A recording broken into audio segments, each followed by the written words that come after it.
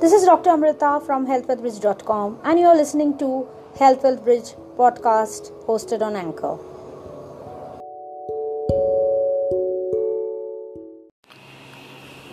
Health Wealth Bridge Flash does not provide medical advice and is for informational and educational purposes only and is not a substitute for professional medical advice, treatment or diagnosis. Call your doctor to receive medical advice. If you think you may have a medical emergency, please dial your local emergency response phone number. Thank you. This is Dr. Amrita and today I am going to tell you about chronic obstructive pulmonary disease. It's also known as COPD. Have you heard of smoker's cough? That's what COPD can cause. COPD or chronic obstructive pulmonary disease is defined as a disease which is characterized by significant restriction of airflow in the lungs and is not fully reversible. This means there's less air inside your lungs, less oxygen going into your blood vessels and your system, and the disease process, even with medicines and the best care, cannot be reset to value 0. It includes emphysema, chronic bronchitis with chronic airflow obstruction, and small airway diseases with chronic obstruction. The entire spectrum of disease can have several similarities with the severity and extent of symptoms often varying. COPD causes you to gasp for air. Adequate oxygen cannot enter, while secretions trapped inside airways cannot come out. This creates a vicious cycle of the disease, progressively destroying the quality of life. Symptoms of COPD. The smoker's cough is often classical. Coughing, shortness of breath, breathlessness, wheezing, noisy respiration, gasping for air with increased trouble with air pollution, difficulty in carrying out daily activities are all common. Often a mild chest infection can precipitate acute symptoms. That is how chronic obstructive pulmonary disease frequently presents in the ER. The sad part is that many do not get diagnosed until the advanced stages. With each smoke, every breath you take, it becomes a little more painful. What happens in COPD? The airway mucosa is already sensitized to the allergens like cigarette smoke, dust particles, and start secreting fluids. The more they secrete mucus, the more blocked the rest of the airway becomes. The chemical secreted then causes the small bronchiolar muscles to constrict. The entire process narrows the airway and causes the excess secretion to remain trapped inside. Your lungs, which should have air, is now filled with sticky fluid or mucus, which gets more viscous and more difficult to extrude with time.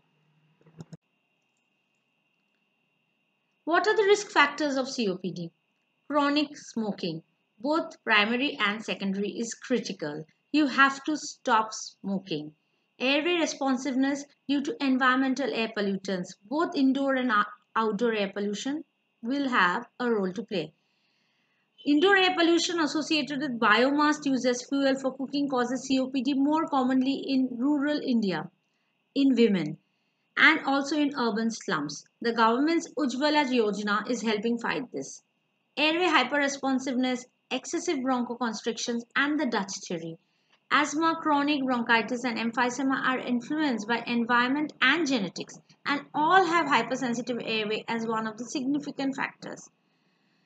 Let me tell you a few stats about the killing potential of COPD.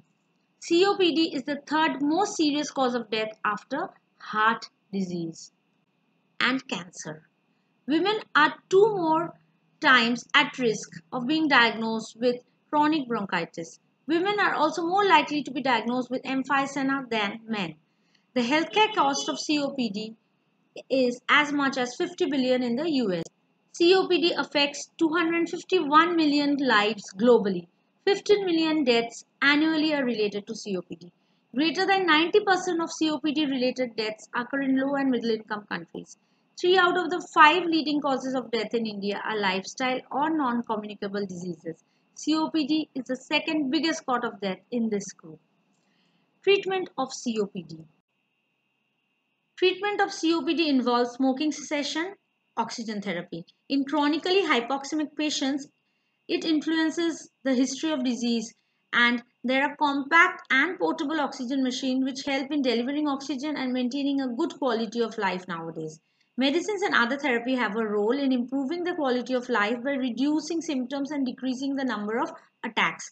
They range from bronchodilators, anticholinergic agents, B2 agonists, inhaled and parenteral steroids. Mechanical ventilation with non-invasive positive pressure ventilation can save lives. Patient selection needs to be done carefully. Role of surgery. Lung surgery may be needed in a very select group of patients. Pulmonary rehabilitation for COPD is important. COPD causes daily activities to become very challenging. Medicines have their role. Lifestyle interventions to improve lung function can help prevent further deterioration. This is multidimensional and needs breathing exercise, nutrition, meditation, and the right frame of mind to work. The changes are well documented and consistent over long duration. Pulmonary rehabilitation efforts help reduce respiratory distress, fatigue, and improve the emotional state of the patient. It enhances the sense of control you feel over the disease condition and increases the feeling of well-being. Lifestyle tips with those for those with COPD. You have to stop smoking. Smoking does not work with a disclaimer. Once you get hooked, the damage is done. This podcast is brought to you by Health Wealth Bridge, and I'm Dr. Amrita, ENT surgeon based in Kolkata. Thank you so much for listening.